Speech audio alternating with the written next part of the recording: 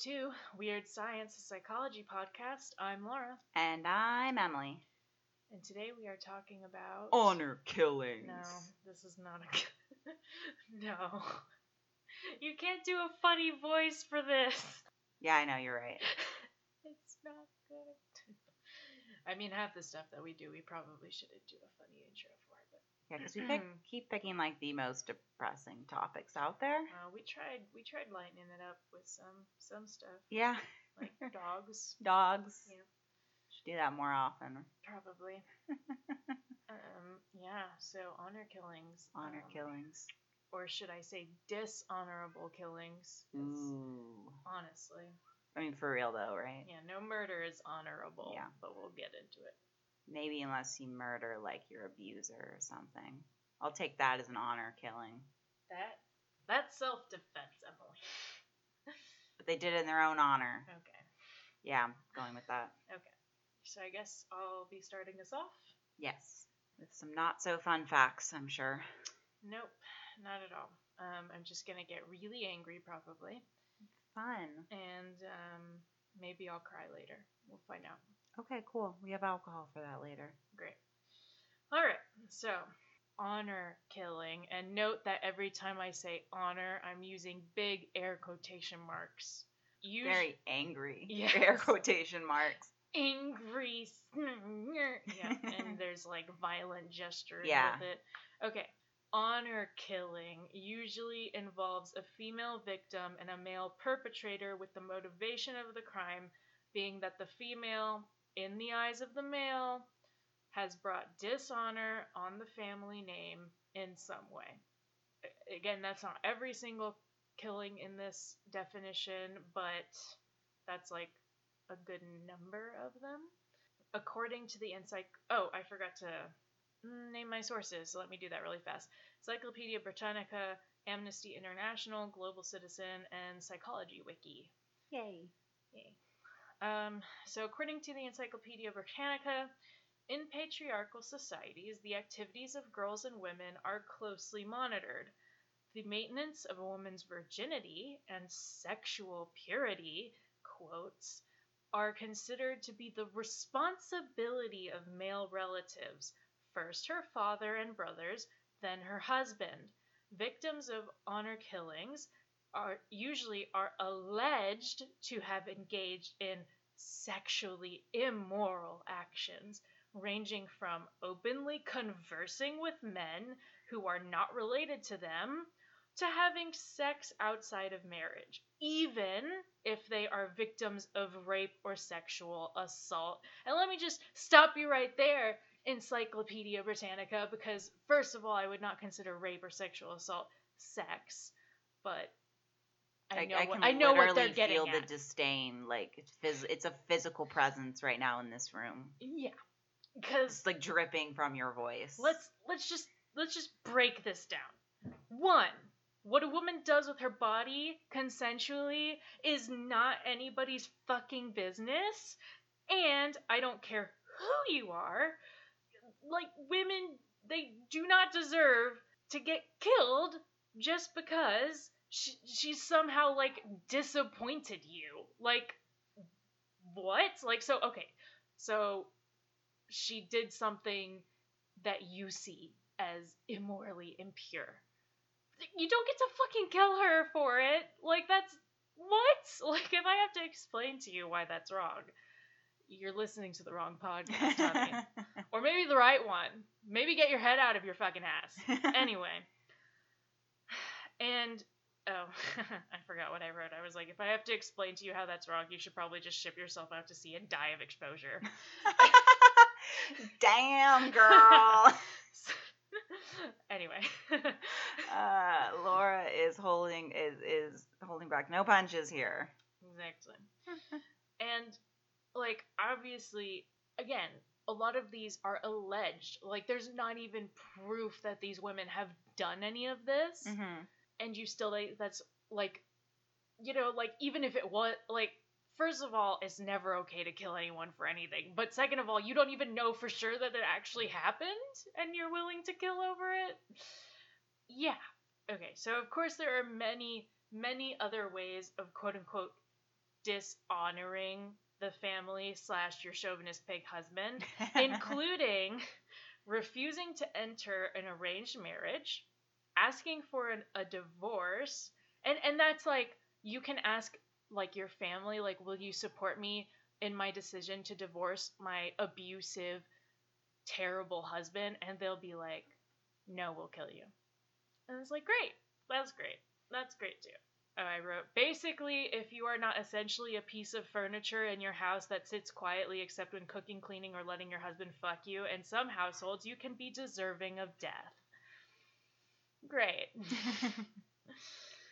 And according to the United Nations Populations Fund, approximately 5,000 women are murdered each year from honor killings, but the rates could be much higher, because a lot of these are unreported.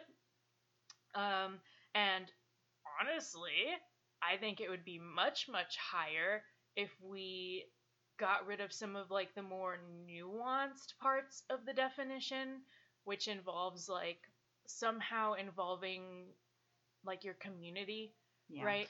Like that's what a lot of honor killings are defined as, is if you somehow like if the community supported your killer, it's more of an honor killing.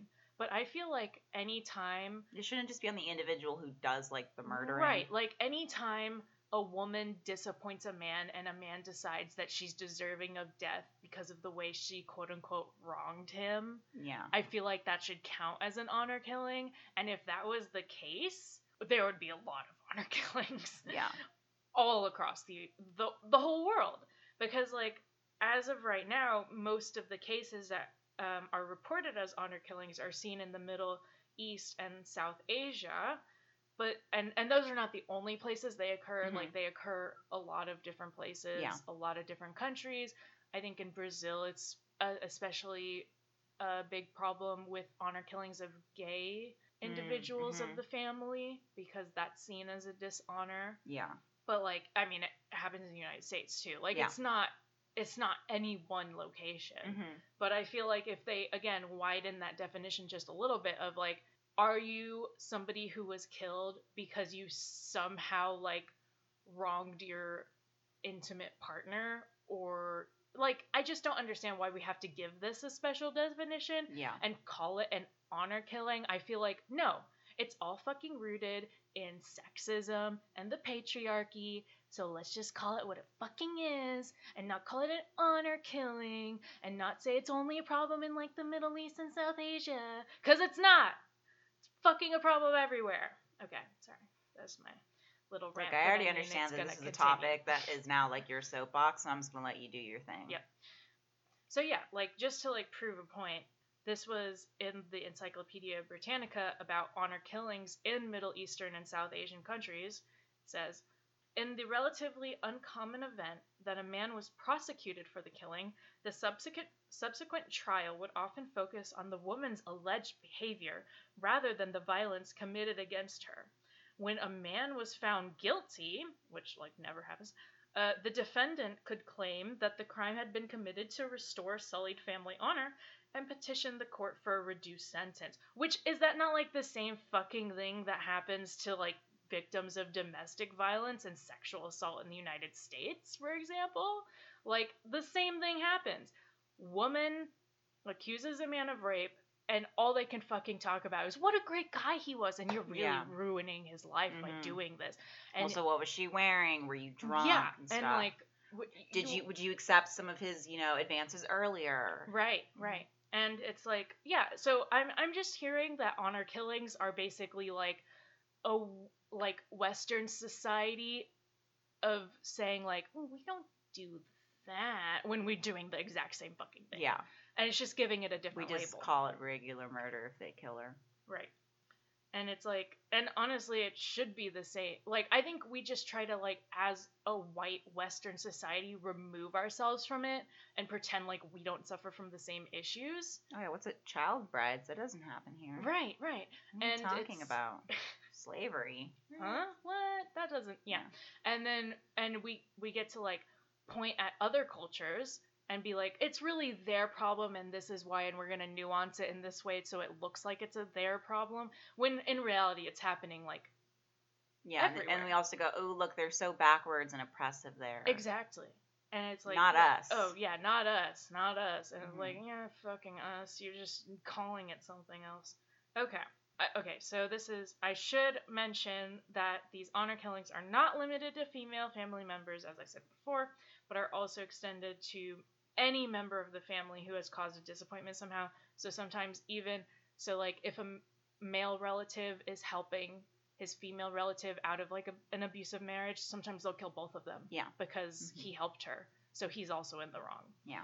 Or if you have a family member who's part of the LGBTQ community, you like in some places they might be killed just because they're just because they identify as a different sexuality or yeah. And again, that's the idea that they're sullying the family name. Like, how can our son, daughter be gay, and what that's going to mean for us? Because in some, I know the whole thing whether they talk about it with Eastern countries, it's always about like the collectivism and stuff, and so that can get taken also negatively twisted.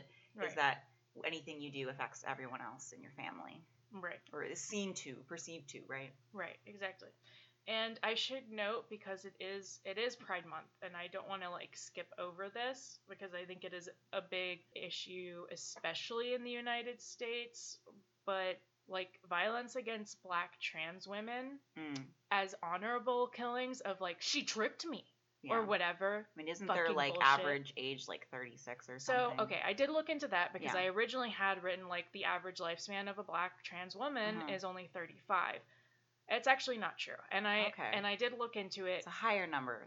No. I don't know what the average life. I don't think there's data on that. Gotcha. Where that number comes from is 80% of victims of murders who are trans are under the age of 35, but that's already including like just victims alone, and most murder victims across the board are pretty young, so it's not like a huge surprising statistic, but it's still a problem. Yeah, no, because they're getting targeted for something very specific. Right, and I couldn't find anywhere that said like most victims of like sexual violence are Black or trans, or I couldn't find any statistics like that, but I do know that it is called an epidemic, and they can't just be like, it is a problem. Yeah. It's a problem that Black trans women are not safe walking down the street. Yeah, because they're going to be targeted for being Black and trans, and it's like that is something we can very specifically target because, hey, don't hate on Black or trans people, right? That's something we should try to teach people. Exactly. And they're such an easy target because they are two things that this world has decided somehow lesser, and it's disgusting that is the case, and it's just so I'm not saying that Black trans women are not targets of violence. I think they are, and I think that's a problem, and we need to help solve that problem. So if you would like to do so, you can go to Black Trans Advocacy Coalition. The website is blacktrans.org. And you can donate to them because they help, like during Corona, a lot of their money has been going towards creating care packages for women like who can't seek medical attention because, they just fucking passed in the Supreme Court that it's okay if you're a medical provider and you decide you just don't want to give a woman health coverage just because she's trans. Yeah. And that's disgusting. And so during Corona, that's what this organization has been doing, is trying to get care packages for women who are in need of medical assistance, like obviously not hospital worthy, but like, you're sick at home with the flu, you can't work, you can't go out, so their doctor now has the right to turn you away. Exactly. So they're making care packages for those individuals, and they do a lot of good work. It's definitely proof that in this country that health is something if you can pay for it, right? If you can afford it, or like it's not something that's just due to you by being a human being. Right. Healthcare isn't a human right. What are you talking about? What do you need to pay for it? Sorry. Yeah, I'm sorry. Pursuit of happiness. What's that? Like, it's right. They're saying, well, you have to. Yeah, there's hoops and things, qualifications you have to reach in order to have it, which is kind of fucked up to think. Yeah. Your whole quality of life really can depend on your health. Yeah. So I think it would be good, in the name of Pride Month, to go check that website out, or, if you see a GoFundMe for a trans woman or man in your community that needs assistance, like give them $5 for coffee or something, you know, little things that can help out. Now let's get into some of like the why, or, you know, some of the explanations, quote unquote, for honor killings. Obviously, no explanation is good because it's all bullshit. You're not giving, like, it's an explanation, but not a, what's the word? Excuse. Yeah. It's an explanation, not an excuse. Right. I'll tell you why it happens, but that doesn't mean you're allowed to fucking do it. Right. Jackass.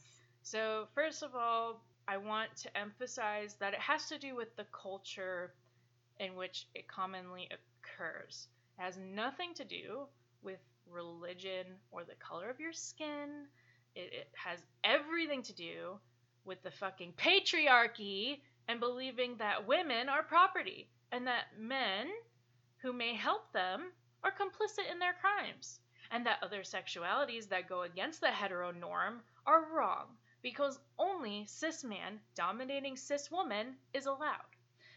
So, no, it doesn't have to fucking do with if somebody's a Muslim or they come from a Muslim community, because that's like, because again, a lot of these crimes happen in South Asia, Middle East, where, yes, Muslims are common. Yeah. Islam is a common has been religion. Used to oppress women, but that's, again, the patriarchy using it. Right. And then it's also still been used in Christianity. That's what I'm getting at, is that it fucking happens in Christianity too, and if you want to pretend it doesn't, you're putting on your blinders and you're ignoring real life problems because it's not a fucking Muslim thing. No. It's every society, again, it's culture. It's culture that believes that man needs to dominate woman. And that man gets to control what woman does. And again, that extends to different sexualities because man dominating women entirely surrounds the idea of penis into vagina, getting to control that. Yeah.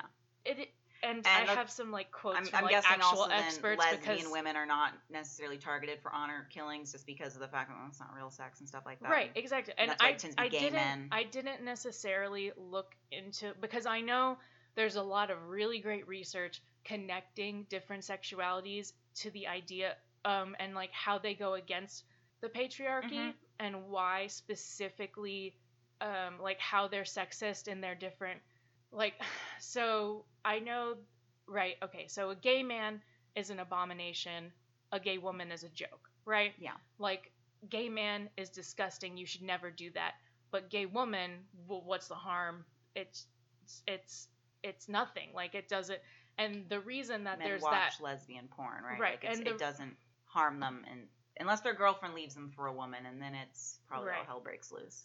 But, like, there are different reasons for that, but because we're talking specifically about honor killings today, I didn't do that research, but it's out there, and it all fucking goes back, again, to the fucking patriarchy. When you listen to this, feel free to go to the winds in whatever direction you'd like to go to further your knowledge.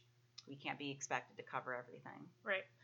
So, yes, Islam, much like Christianity, has been used to sort of advocate for oppressing women in various ways. But again, it's fucking Christianity. It's people are just going to use whatever lens they want to view their oppression through. It's the medium through which the message is going. Right. Yeah. They're just going to fucking use whatever is convenient to them to get what they want. Yeah. And they're going to word it in a way where they know they can get supporters behind it. Yeah. So it has everything to do with the culture of sexism, nothing to do with religion specifically. Yeah. Inherently. Okay. There is a belief in these, societies. Again, it depends on where you are, but I think that these views run rampant everywhere. They're just varying degrees of watered down. So I will say that this is more for the extreme communities with more extreme beliefs. But again, it gets watered down into what was she wearing? Yeah. Into, those little issues that pop up everywhere. Yeah. So there is a belief in some communities very strongly, and again, to some extent, sons and that's most of the time when it's a gay issue, that there's this belief that these sons and daughters are only a symbol of the family's honor, and that they can be tarnished, and that if they are tarnished, they need to be permanently removed in order to restore honor to the family. So according to Sharif Kanana, an anthropology professor at Birzeit University in Palestine, honor killings in Arab societies can be traced historically to the desire to control women for fertility purposes in order to grow the strength of their own populations. And I am paraphrasing here. This is not a direct quote.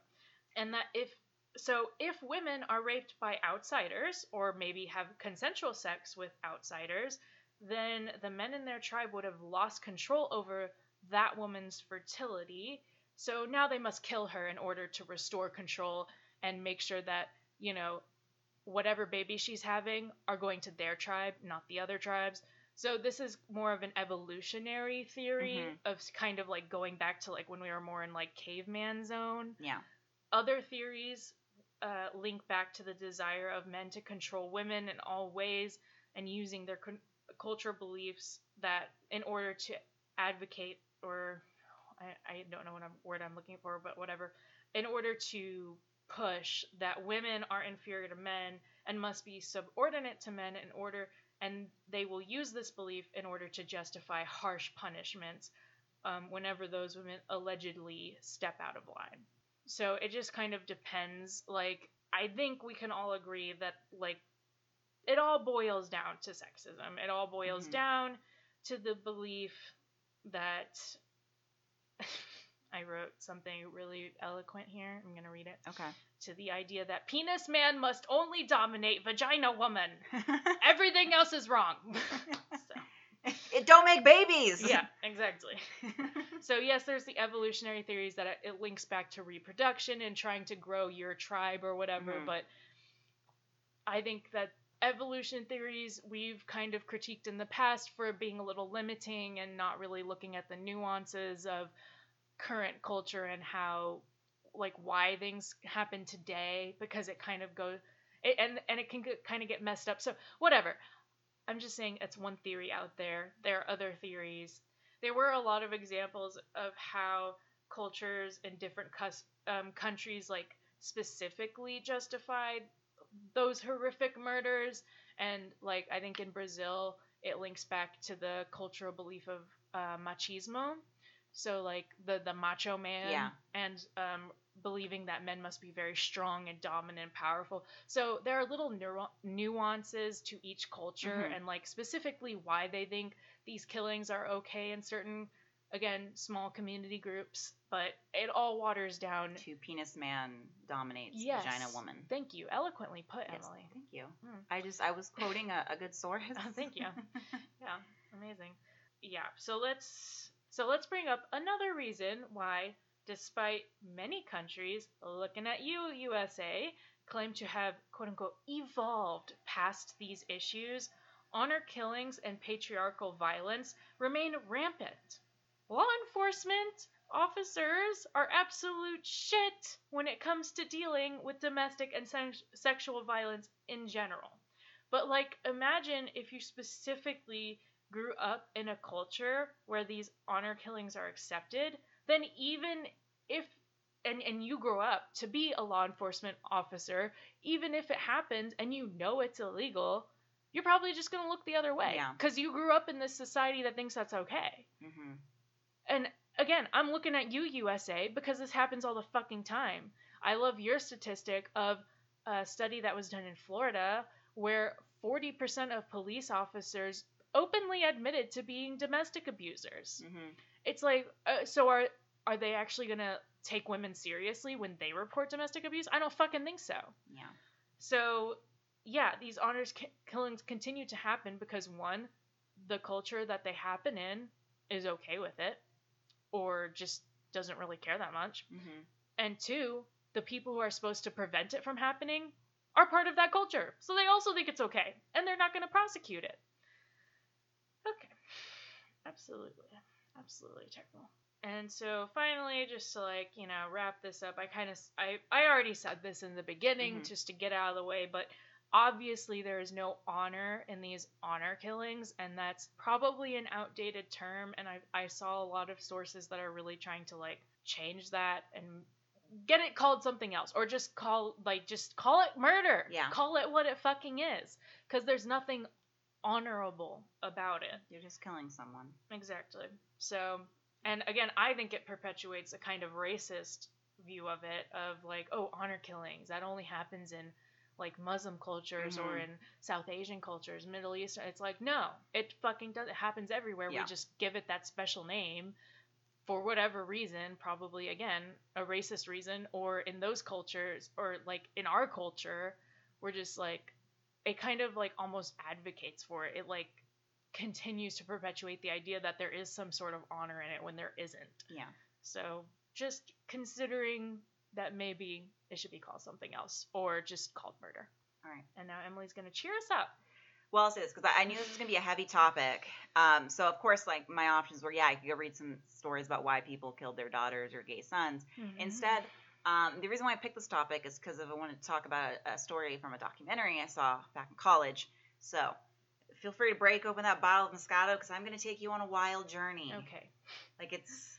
All right. Good times. So, in Amman, Jordan, Norma and Dahlia were like sisters, having been only born a few months apart in 1970. They met at the age of 3 in a park and were inseparable ever since, despite the religious divide between them. Norma was Catholic, and Dahlia was described as coming from like a very devout Muslim family. Mm-hmm. So, at the age of 15, they realized they were capable of opening a beauty shop in the city. There was quotes about 15. Wow. Yeah. Well, not saying that at 15 they opened it, but mostly just at that 15, they were like feeling stifled by their families. You know, they were just basically being set up to be good wives. They wanted to do something more. I guess it's not like super uncommon in some places to get married at that age. So, yeah. Or to be forced into marriage at that age. Yeah, yeah. I don't know if they opened it up at that young, but I do know that that's was quoted when they realized that was something they could do at the very least. It was actually in the May of 1990, so they were about 20. They held their grand opening of their unisex beauty salon. Mm-hmm. So Dahlia's brother, Muhammad, was assigned as their kind of quote-unquote watchdog. He walked Dahlia to and from work, and he stayed at the beauty shop with them all day, kind of keeping an eye over them. And the popularity of their salon was said to have come from the fact that it was the only salon that served mixed clientele. And this is what led to Dahlia meeting Michael, who was a Christian military man. Mm. Dahlia fell in love with Michael, and he was equally as besotted with her. And so with the help of Norma, they were able to kind of rendezvous on a few dates. Basically, they would chart like where their fathers or Muhammad were expected to be throughout the day and like kind of avoid those areas. They were, of course, very anxious about kind of trying to get not let the families know. Right. And while the two were out, they would often tell people that they were siblings. Because, I mean, while his name was Michael, he was very much Arab. It was said to be very the reason why Dahlia liked him, because he was so different from like the men she had been around and stuff. Much more kind of a carefree, not as oppressive, I guess you'd say. Though at some point, Dahlia became very worried that her brother knew. She believed that he had spotted the couple at a cafe, and ever since then had been acting really strange. So unfortunately, this is sounding more and more familiar. You might know this story. I will say, until I watched the documentary, I had not heard of this story, but you might know. I might have seen the documentary. Is what I'm thinking. That's why I didn't want to say it at the beginning, just in case. So not long after, Dahlia was stabbed to death by her father. It's unknown to the extent to which her brothers participated in the killing, just because of that kind of era of silence around it. Her family is said to have waited until after they knew that she could not be revived to call the ambulance. And, as you mentioned with the honor killings, to them, this was the way of saving their family's honor and also saving Dahlia's soul. Norma would like everyone to know at the time of death, Dahlia had never slept with Michael. The two had only ever kissed and held hands. Right. But in some cases, just talking to another guy is enough. So it's like, this doesn't surprise me, I guess. So Norma was briefly allowed to see her friend's body, and dealt with the emotions that came with that. And angered over her friend's tragic death, Norma left Jordan to Greece and wrote Dahlia's story, most commonly known as Forbidden Love. At the time, the only book she was able to get a hold of in English was Hannibal Lecter, which was published by the Random House. And so she contacted them trying to, get Dahlia's story out there. Wow. Yeah. They, of course, told her, we only talk to agents. So she got redirected. She ended up finding one who was very excited about her book. I'm sorry. When you first said that, I thought they said, we only talk to Asians. And I was like, isn't she? I guess Jordan's in Africa. And I was like very confused for a second. Anyway, continue. Agents. Yes. Secret Asian man. And every time it's like, Asian man? Yeah. Oh, okay. Never mind. Okay. So, getting the book published, she was able to land a 6-figure contract. But to Norma, she said her only wish was to have the book published. She wanted to get Dahlia's story out there. She said that, in the interview, she's like, I didn't even read the contract. They told me they were going to publish it, and so I said yes. So, the book was published in 16 countries and sold somewhere between 250,000 to 500,000 copies around the world. Yeah, and the book really made the reason why it made just such a huge impact because it was a first-person account of something like this. It wasn't her memoir. So she used the book to bring attention to honor killings and the judicial codes in Jordan that allow these killings to happen. As you mentioned, getting persecuted is very rare, and then actually having a sentence for murder is basically non-existent. And so she wanted, just like getting persecuted for rape here. Yeah, basically, yeah. She wanted the UN to take notice and put pressure on the Jordanian government. And Norma, as a refugee, when she was getting the contract for the book worked out, she was in the United States, I think in New York, because I think Random House is Australian-based, and it sounds like Simon & Schuster is American. Yeah, that one is. Yeah, so I think that's who she was with, because it got published under different companies in different countries. So as a refugee, she was relocated to Australia. She was not sure. Basically, she was a refugee because she didn't think that she was pretty sure that if she returned home having told this story, her family was going to also honor kill her. Right. That was a high chance of that. So the book did incredibly well, as the story was not only shocking, but striked at the heart of the Western world's interest in Middle Eastern culture. She said that by shining this light onto honor killings and what happens is she brought a fatwa on her head and lived in fear of someone in the Muslim community coming after her. Women in Jordan contacted Norma to help get out from abusive situations, and she is said to have helped fund 4 women's escape. Now, this is all grand and wonderful. Now I'm going to ask you to hold on to the seat of your pants, because I'm about to take you on a wild ride. So. Wait, I want to guess. Okay. The friend was never killed. Dude, okay, never mind. Okay. So, I will admit, I am very sorry I don't think I got the name of this journalist. I meant to go back and go and find it. Totally forgot to do that. I have another guess. She is the friend, and she is the one dating the dude. And her friend got killed because of her, but then they switched places or something. I don't know. Okay, never mind. Go on. But yeah, okay. So I just want to say, I unfortunately did not get the name of the journalist. She said it in the movie. They didn't put the little type down in it, so I was like, she's from Jordan. So I was like, yeah, I don't know how to spell that on my own. Because I like it when they put the little titles of their names at the bottoms and stuff, but they didn't do that, and I was like, I should go back and look at this up. I didn't do that. I can't watch anything without subtitles on because I won't understand. I watched this on YouTube, so I didn't watch the subtitles with it. Otherwise, yeah, I would have too, because some of the accents, some of the words they said I had a little hard time with. See, it doesn't even matter for me. It's like anyone talking. I will point out that it was the Australian man who was like, what did he just say? How many times I listened to this man say 250,000 to 500,000 copies was 6 times trying to figure out what those numbers were, because I could not understand him with his accent. I was like, fuck, screw this. The women from Jordan understood perfectly, just the name I didn't know how to spell. Right. So a journalist from the Jordan Times who is well versed in the honor killing issue in Jordan. For 12 years, she has devoted her life to this cause and to getting it published at size, getting the word out there, talking about it and stuff like that.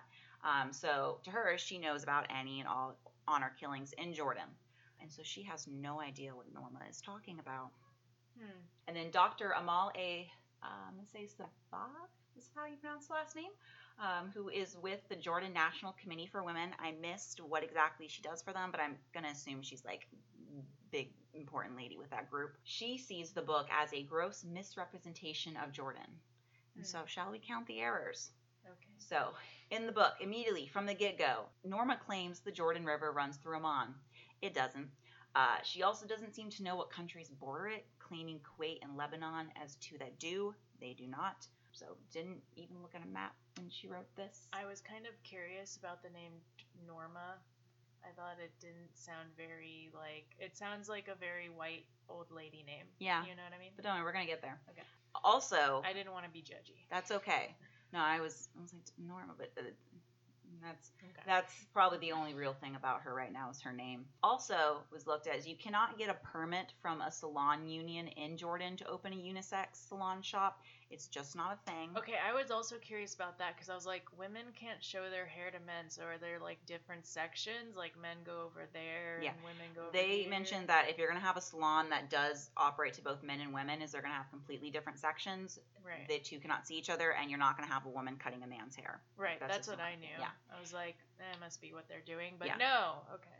And then, according to Norma, in her book, there was a cafe that Dahlia and Michael frequented in 1996, which is it's basically, this is the journalist going off of the timeline of when the death happened, is that they had to have gone in 1996, Right. which this cafe, though, opened in 1997. Okay, that one's not as big of a deal No, to it's me. not. But she also mentions a type of currency known as a dinar that was not introduced until the early 2000s, a brand of cigarette that was not sold in Jordan until 1997, and a Hyatt hotel that was still under construction during the time that she claimed it was visited by men of her and Dahlia's family, a gym where she and Dahlia got a membership that did not open until 2003, and a store called the Music Box, which does not actually have a branch in their town. Now, the biggest insult is that, according to the journalist, was that Norma stated that Dahlia's life was like any other Muslim woman's life, completely controlled by a man. Wherever she went, whatever she did was commanded by a man. And then, so the journalist was, of course, insulted because she's like, that's never been my life. I'm Muslim. Right. She went and interviewed a bunch of women on the street who were, moving freely without a men, were not covering their hair, were going to school, doing all these things. Right. And we're like, I have no idea what you're talking about. So she felt like it really perpetuated this Western idea that the Middle East is a backwards, oppressive country. So the journalist even traveled to the street where the honor killing supposedly took place, like where the house was. No one that she met on the street, even people who had lived there for like over a decade and who would have been there at the time when it happened, they did not know about this killing. They did not recognize the name Dahlia, and even the Jordan Women's Union, which was very close in the area. I think it was on the same street. Didn't know anything about it either, and they were kind of surprised to hear about it because they're like, well, we offer legal aid and resources to women in abusive situations. We've never met a Dahlia or a Norma.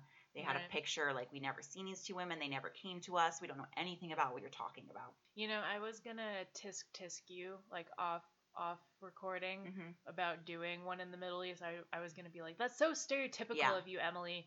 What, like, we try to do things that are out of the box. We try to think around the system. What is wrong with? And now I get it. Yeah. I get it. It's a whole thing. Because part of what got me about this story was, again, like it really sold in the Western community because this is exactly what they expected. Also, the timeline of when it happened. But in a photo widely publicized, which was said to show that Norma looks like Norma, and then the girl in the photo next to her was supposed to be Dahlia. So Dr. Sabag, who I pointed earlier out from that women's committee, who is whole women's rights, she points out that in the photo some of Dahlia's hair is showing, and so that if it really was that strict of a family, even something like that would not have been allowed. Right. They even went and checked out the hospital that the book said it was a Palestine hospital, where Dahlia's body was supposedly moved to, which mentions a morgue in the basement. They do not have a basement. A doctor who worked at the hospital who they talked to, he was kind of funny because he was just reading through it, and he got to the description of Norma saying that she's walking down this dimly lit hallway to this back room where they had Dahlia's body, and he was just like, that's all. He's like, he just went, dimly lit hallway, that's very dramatic, and then led them to, and then of course he led the cameraman down the very brightly lit hallway to the cold room where Dahlia's body would have been, and he showed that unlike the description in the book, that mentioned that there were 4 tables with bodies on them. The cold room, he said, like, this is our cold room. As you can see, it can't hold 4 tables. And they showed it. It really would not have held 4 tables, at least not with that cramming everything in there. Yeah, it wasn't very big. They had one, like, the metal slab where the body would be on. They only had one. Right. So, and then Norma says Dahlia's body was moved by an ambulance. So that's not allowed. They were saying that even as discreet and, like hush-hush as some honor killings are, is that the police still would have been called. It still would have been considered a murder scene. Right. Probably. And so that if the ambulance had seen it, they would have been like, no, we got to call the police. They would not have just taken the body away. Right. Yeah, because I think, like, in some of the countries that I saw, like, after they started doing laws about you can't kill your daughter just because they upset you, people were like, okay, we're going to make her commit suicide. Or, sorry, complete suicide. Yeah. And so they would just, like, so even in that case, they call the authorities, and they're just like, oh, she decided to kill herself. Yeah. And, I mean, it should be pointed out that a lot of countries that may have, some of the countries that do have issues with, these so-called honor killings, is that they have laws against it. Then what comes in is someone, their teeth behind that law is their actual persecution. Like, same thing here. We have laws against rape, but then when it comes to actual persecution of it is when things get a little wavy there. So the police would be called most likely. Just exactly. The persecution of it is very They'd be low. Like, tisk tisk, don't do it again. Yeah. And then goodbye. And then also Dahlia's father, they said Norma said that Dahlia's father was released on bail. They said if he was really being charged with murder, so the thing is he did get taken away by the police, so we know it was later involved, is that he would not be released on bail like Norma said. And she also said that his crime went before the Sharia court, and they said that would not have happened. At least not in Jordan. I can't speak for widely for other places, but she was like, no, that doesn't happen. And so, more importantly, was that Norma said that Dahlia's murder was never mentioned in the newspaper.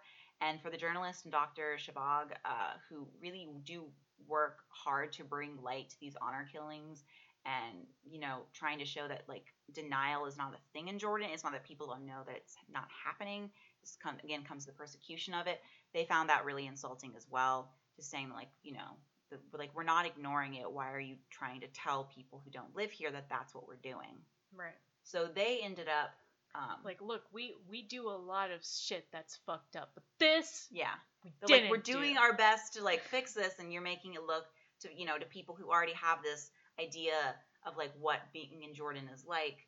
They're a horrible place. Like, we're really working on this, and you're not giving us any credit and stuff. Right. And I can imagine someone whose life. Because, like, I mean, the journalist is like, really, like, this is my life. My whole career is based around me talking about honor killings. And so you saying, oh, it wasn't published, like, no one cares. It's like, she's like, well, fuck you, basically. Right. She didn't say that. She was much nicer about it. But that was essentially her whole attitude was, fuck you. Don't act like everyone in this society doesn't care. Yeah. Because that's not true. Yeah. So then, kind of, because they had copies of the book, everything underlined and stuff. So they ended up sending a dossier of all these errors to Simon and Schuster and Random House, trying to have the book reclassified as fiction. So Random House was like, let us check in with Norma. And then they came back and went, everything's cool, so nah. Yeah. This kind of reminds me of Memoirs of a Geisha. Because I had a very similar issue where the guy was like, no, this is true. It's true. And then, like, literally people from Japan were like, it's not fucking true. Yeah. We're historians. We have PhDs in this shit. We're from this country. It's not fucking true. And the guy was like, but it's true. Yeah. It's just like, no, he said it's true. Right. Yeah. So Norma, of course, came back and said that she doesn't, care that she got the little facts wrong and stuff like that. She was all like, who the fuck cares if the Jordan River doesn't run through Amman? Like, she's like, I'm not giving them a tour guide here. She's like, my point was that there's a horrible tragedy that affects Jordanian women, and it needs to be attention brought to it. So fuck all the little stuff, right? Right. Of course, Dr. Shabag did not give a shit what Norma thought about her little tiny details and what that meant, and so she decided to go internet sleuthing and ended up finding Norma's full name, which is Norma Curry. I'm trying to remember how they said it in the movie or in the documentary. Majed Albakin Tolopoulos. Okay. Yes, it's a long name. So she was born in Jordan in 1970, but she came to the U.S. when she was 3. She had before in interviews claimed that her American accent, which she did have, came from going to an American school in Amman. And basically, through that search, is that they believe that she likely never went to Jordan until 2000. So a Sydney journalist, Malcolm Knox, kind of hearing about this and getting armed with this information, he was able to track her down to Chicago and was able to get in contact with Norma's brother, who said that he hadn't seen her for several years, and for all intents and purposes for him, she was basically missing. Like, he hadn't heard from her. He didn't know what she was doing. But my God, was he really concerned about her kids? And this was like, what? Because she had, in interviews, when people always ask, like, when you left Jordan, escaped, this seeming coming persecution, did you get married and stuff like that? She always said that she was married to her work. Like, she was in her 30s and stuff. She was even asked by someone, I don't remember who he was, but he was someone who was very much involved with her early, like, interviews and publishing and stuff like that. He even said, like, he had asked her, like, well, do you have a boyfriend or something? And she said no. And so found out she had 2 kids and she was married. She supposedly claimed that, she was a virgin. Weird. Okay. Yeah, like she was. I don't know if that was just implied. I'm just confused as why that's relevant. Like, she's in the middle of the interview and they're like, "Tell us about your book," and she's like, "Well, I should mention I'm a virgin." Yeah, like, I don't remember exactly how it came up. I do remember one of the interview questions was someone wanted to ask, like, well, since you come to the U.S., did you get a boyfriend or did you get married or something? And she said, "I'm married to the cause." Okay. So I know that's been asked. I don't know if the she's a virgin was implied, or if she did come out and straight up say that, or said something implied enough to the sense that people would only come to that conclusion. Right. Now, she had a friend, Rachel, who had kind of known Norma for the time that she'd been there. So they were in Queensland. And she realized that she had unknowingly met Norma's family. So she had been told that the kids that Norma was kind of taking care of, Zoe and Chris, were not hers, that their mother had been a prostitute who wanted nothing to do with them, and that she was taking care of them anyway. And so this woman has, like, lying by proxy. Like, I was trying to think of, like, Mudge Houses by proxy, but, like, just lying about I'm not shit. even done yet with her. It just keeps going. And so when, Malcolm Knox published all of his stuff, what he was finding, and there was starting to become this media fallout, is Rachel helped Norma get to the U.S. and she took her kids in. So basically this whole thing blew up, and Norma, of course, they were like, what are you talking, like, everyone was like, Norma, you have to tell us what's going on. And she was saying, she's like, yes, I did lie, but I did it for a reason. She said that Dahlia was real and she was murdered, but she did not mention that she had lived between the U.S. and Jordan. She did do a lie detector test, but we know how reliable those are. Yeah. She said that she changed the names to protect identities, and she lied about being married with kids to keep her family safe from people in Jordan. This point in the documentary is when we get to meet her husband, John, and maybe I shouldn't say this because it's very subjective, but oh my God, I hate that man. Okay. He is like your stereotypical like his accent. It's like, I know it's because he's Greek and so he has kind of that Greek accent, but it's like on him, it's just gross. He's just gross. He had too many. You just insulted an entire ethnicity. I know. I'm not saying. Well, the thing is, I'm like it's like, because I don't want to say. You could say his voice is gross. Yeah. I don't want to say that. I'm not saying. So I'm not trying to say that. Like, I think a Greek accent is like sleazy. Right. I think that's how it came across. But just like, you think he's sleazy. Yeah, and he's gross. It is, and he just had too many buttons unbuttoned during his interview, and I just was not okay with it. It's just everything that he said and did. I'm like, you're just probably a horrible person. And then Rachel recounts that Norma's children were really terrified that, like, the Muslims were going to come after them because that's what they were seeing in the media. That's what their mom had been telling them. And basically, just due to the media and stuff, like, Rachel had to really take the kids in, so they, didn't get to say goodbye to their friends, had to leave their school suddenly. Basically, were stuck inside due to the media frenzy. Kind of with all the stuff now showing kind of this hoax unveiled, the publishers, they were like, they did, of course they had, been told before to change it to fiction, and they were like, no, we're just going to stop publishing the book. Okay, so why then, if Norma is not really a refugee from Jordan, why did she leave the United States shortly after kind of signing her publishing contract and go to Australia? Well, as it turns out, the FBI Hmm. was involved Okay. because she is a con woman. Okay, that makes sense. Yep. Really mostly insurance frauds, according to the Chicago PD. She is said to have conned people out of money and fled in 1999. The case then went cold. I mean, like, what is the Chicago PD going to do? But then the book got popular, and so soon the case heated up again. And they talked about, there was one con included when she was pretending to be a Jordanian princess, and that she was stuck in a marriage and she was unhappy. So she was telling this guy, like, give me money and I can This is escape. the alternative to the Nigerian Yeah, yeah. prince. Like, she couldn't pass herself off as Nigerian, so she's like, Jordanian princess. That's what I'm going to do. So she also may have attacked her mother-in-law and threatened to kill her. And there's a statement from one of her best friends who said that she was afraid of Norma. So Norma claims that she's not being investigated by the FBI. She said that she, you know what, when that came out, she walked right up into their office in Chicago and was like, here's my ID, here's this, here's the book, the story, everything about me. And they were just like, what do you want from us? She walked in, she walked out, no one stopped her. She's like, I'm not being investigated. I don't know what's going on.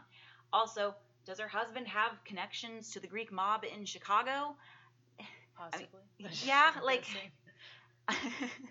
like, of course, it's like, it's this, Greek man, right? He knows the mob. But, I mean, also, like, Malcolm Knox, the Australian journalist, he claims that he was getting several threats.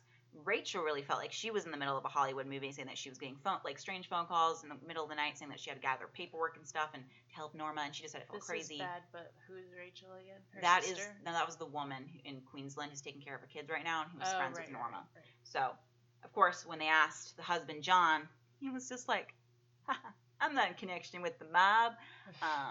He was like, or am I? And so it's just like, I don't know, John, are you? Like, just tell us. I feel like he's one of those people that wants you to think he is, but he probably no, I don't think he is. To me, he was just a sleazy guy. The mob doesn't want him. He's not worth much. And of course, Norma says that if she was really only interested in the money, like everyone's was claiming, is then why did she stick around and do interviews? Wouldn't it make more sense for her to sign the contract and then get the hell out of Dodge? Why did she try to bring a voice to the cause? Why was she trying to help? Why was she getting so invested? Why was she trying to help by making racism against Muslims even worse? God, right? She was just doing her. She's like, I helped Jordan women escape, so that makes me not a bad person. Right. So Rachel ended up taking care of the kids for 3 months, and basically the financial strain it caused on her led her to her losing her home. Jeez. And basically Rachel, who was just fed up with these poor kids' parents just doing God only knows what when their kids are like scared and stuck in a house. So she eventually called the U.S. consulate, who were like, thanks for taking care of these kids for us, and then came and got them like 4 days later. Of course, Norma now owes Rachel about $15,000. Wow. But she still kind of believes that Norma was mostly being pushed around by her husband, John. She says that she still believes Norma, like, in her core, is a good person. There was just a lot of extenuating circumstances. So, as a part of this documentary, Norma, in an effort to help kind of clear her name and show that she wasn't lying, she traveled to Jordan. And, of course, fearing for her life, she took a security guard with her. At this point, she tells us that Dahlia had never cut Michael's hair.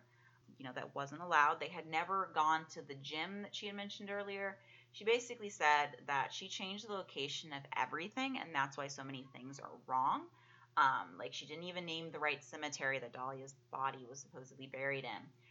She said that she didn't want the true Dahlia's life to come to light, the girl who is, this Dahlia, and she doesn't want journalists going after the family. Like, she really doesn't want to throw, like, the actual events into public scrutiny. So Anna Bronowski, who was at the helm of the documentary, it's her documentary, so she decided to go to the National Institute of Forensic Medicine to really try to find anything that proved that Norma wasn't lying, because they just basically, like, they were like, we have this book that has every, like, death in the country of Jordan. Of course, then, in order for Anna to do this, she needed at least some real information. If everything you're saying in this book was, you had to change all the facts and the details and everything, like, you have to give me the real thing so I can go and find it. Right. So basically, she was given the first name and the initial of the last name, And there was no case involving a stabbing brought from the Palestine hospital. Like, they didn't have any record of that. And then, because everyone in Jordan has read this book, so they all have opinions, as the guy at the Institute was all like, Norma had claimed in the book that thousands of women died by honor killing, and at least in Jordan. And the reports from the Institute only say 12 to 17. And again, that small of a number could just be the fact that how it gets, like, defined. Right. But again, it's still not because he was like, we don't even have thousands of murders in this country in a year. So definitely couldn't have one of just like one certain thing. So then Norma then went on to say that the actual murder happened in 2001.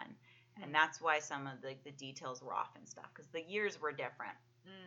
So Anna went back to the Institute, still found no record. Norma was upset that nothing was found, but later found out that her cousin who was there with him, he had transcribed the message to the Institute, like, through a text, and he did it in like Arabic.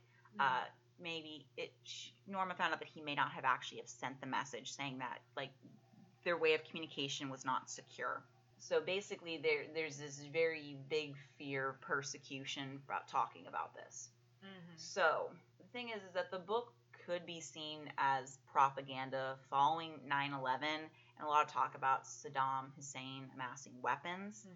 It very much fit into the mold of what was expected from a Middle Eastern, person in a Middle Eastern life. And Jordanians became very upset over the Western world's central focus on Jordan for honor killings. Right. So again, I can't believe that happens in that backwater country over there, instead of looking at, like, what happens in the U.S. and saying that honor killings only happen there. It's terrible that it happens, but we're good, and you should try to follow our example.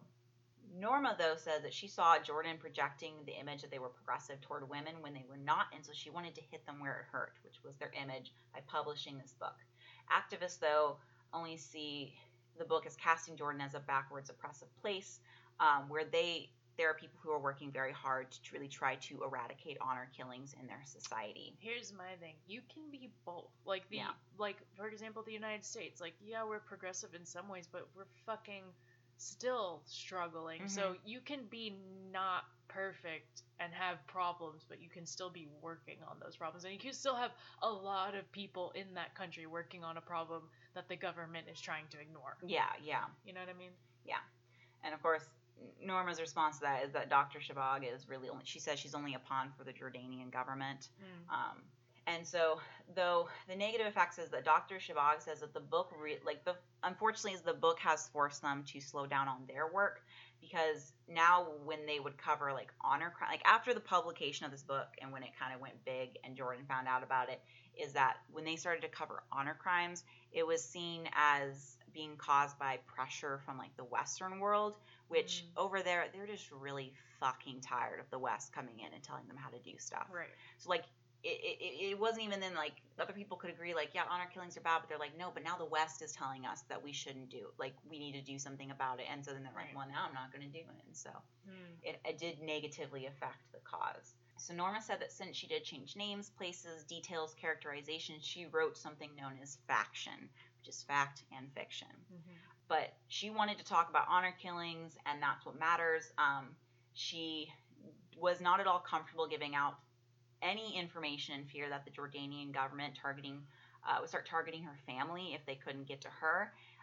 Though at Anna's insistence, saying that they needed something, just a little bit, to prove that Norma did not make it all up, like everyone was saying, she did speak with a forensic scientist, but turns out that the murder happened in the Irbid, which was outside of Amman, and the whole thing got complicated with the guys saying that they didn't have the records there, they'd have to call, and it's just.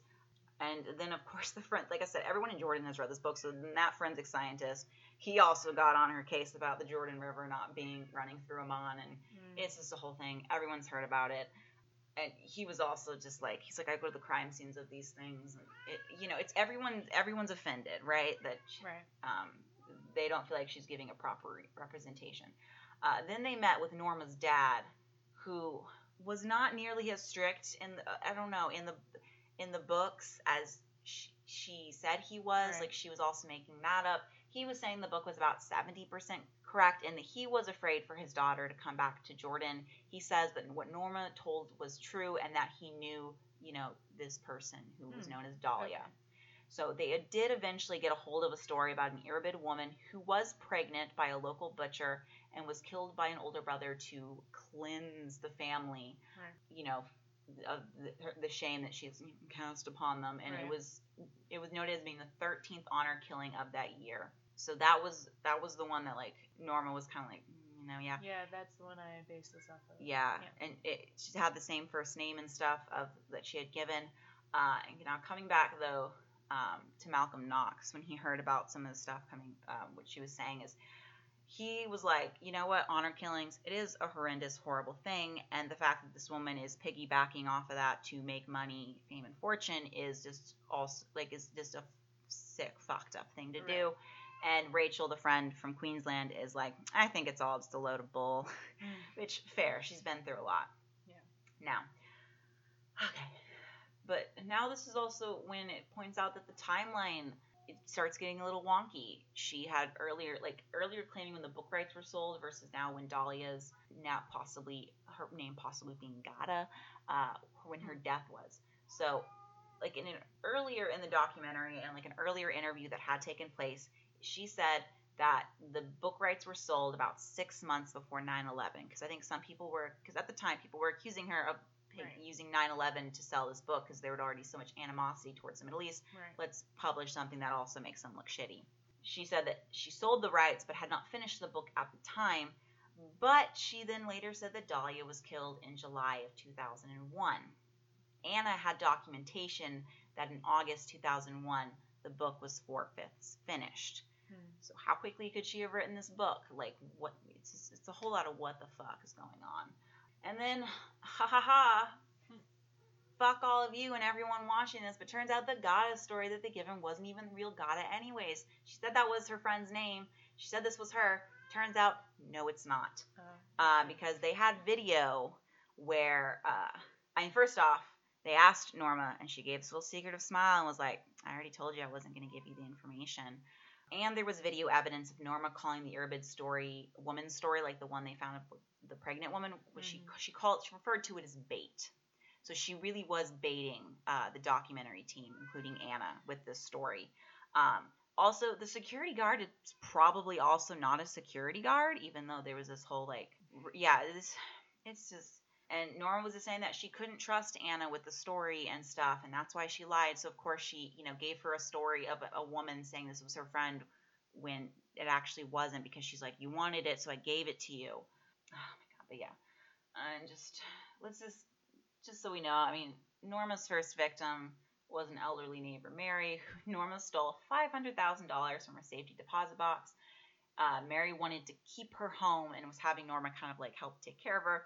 But instead, Mary ended up in a nursing home, and Norma claimed that Mary gave her these, her bonds, saying, give these to your children and stuff. And then John and John's mother took it from Norma by threatening the children, saying, if you don't give us this money, we're going to, basically commit a drive-by, and if we miss you, we'll probably hit one of the kids and stuff. But there is a police report, and Mary does have medical records that said she had dementia, whereas Norma's like, well, if she did, I didn't know about it and stuff. And also the bonds were cashed to Norma's accounts. The house, there was a mortgage taken out on the house under Norma's name. She says all the everything was forged. It was all fake. So is this just the reason she left Jordan, or no? This is all happened in Chicago. This is she was trying to explain stuff she was being abused and stuff, and so that's maybe. Also why, she fled, why she did the bad things that she did with the insurance fraud. And even though John's her husband, he hasn't seen Norma or his kids in 2 years at this point. I don't know where the kids even are. He had a problem with his visa, and so he didn't go to Australia. He still says they're married. Norma, not so much. She said she married him at 19, saying that he was controlling but did not get abusive until after the marriage. And then, she was saying all this stuff about, him threatening her and stuff and being just an all-around shitty person. So Anna showed him that interview stuff, and he just responded with no comment. So God only knows where that is. And then as for the FBI, didn't drop that one just yet. So Norma did actually go to their office, and a Chicago attorney who knew about Norma's crimes, she said she doesn't know why they didn't arrest her. They had been, asking her about all this shit that, Chicago said she pulled. And the FBI wasn't willing to comment, but they did say that people they investigate usually don't know they're being investigated. Also, maybe she was abused by her father. Who the fuck knows? I don't know. This woman is crazy. I just feel like this story could have been summed up as woman lied. The end. It's just like... And if anyone wants to actually watch this whole crazy thing and just see how much they can also hate John like I do, the documentary is called Forbidden Lies, with the S at the end being a dollar sign. It's on YouTube. But yeah, it's just a whole crazy journey about a woman who most likely fabricated an honor killing. She may have taken details from actual stories that had happened, but... Right. Because I think, because that, when you started, I was like, this sounds familiar, but then you went off, and I was like, no, this isn't. So I feel like I must have heard, because I watched a whole docu-series on various honor killings, or it was called, like, Families Who Kill or something, so some of it was honor killing, some of it was just what we talked about, family annihilators, like, it was a mixed bag, but I feel like maybe one of the stories was similar to that, but this is not that story. No, this is the whole thing. Right. In my opinion is that, I'll say I don't honestly know Norma's opinion on the cause of trying to, eradicate honor killings. All I know is that the whole story to me is fake. She used, bits and pieces of actual stuff, but, kept it probably vague enough that could apply to any, woman who's been killed in that manner, she also said, it wasn't, she originally said, right, Dahlia was a virgin. No, it turns out she was actually killed when she was pregnant. She wasn't stabbed. She was shot. It wasn't her dad who did it. It was her brother. It was just, nothing was true that she said. It basically was fiction. Right. And it really should have been a little bit lighter than talking about actual honor killings. Yeah, those are pretty rough. Yeah, I figured, I'm like, no, I'm just going to take you guys on a crazy journey instead with a fraud woman. Yeah. The Jordanian princess. Right. Well, I think Penguin has been vocal enough about us shutting up and feeding him, so... yes. Yep, I should probably wrap this up. All right, then. Okay. Goodbye!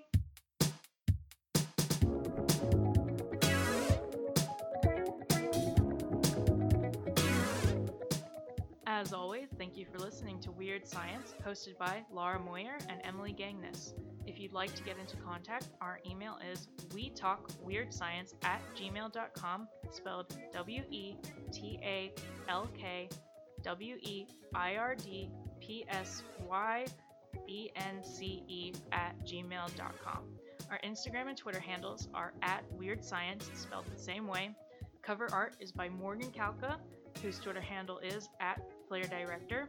Music is by Josue Allen @JOSUEALN on Instagram. Thank you so much. Have a great day.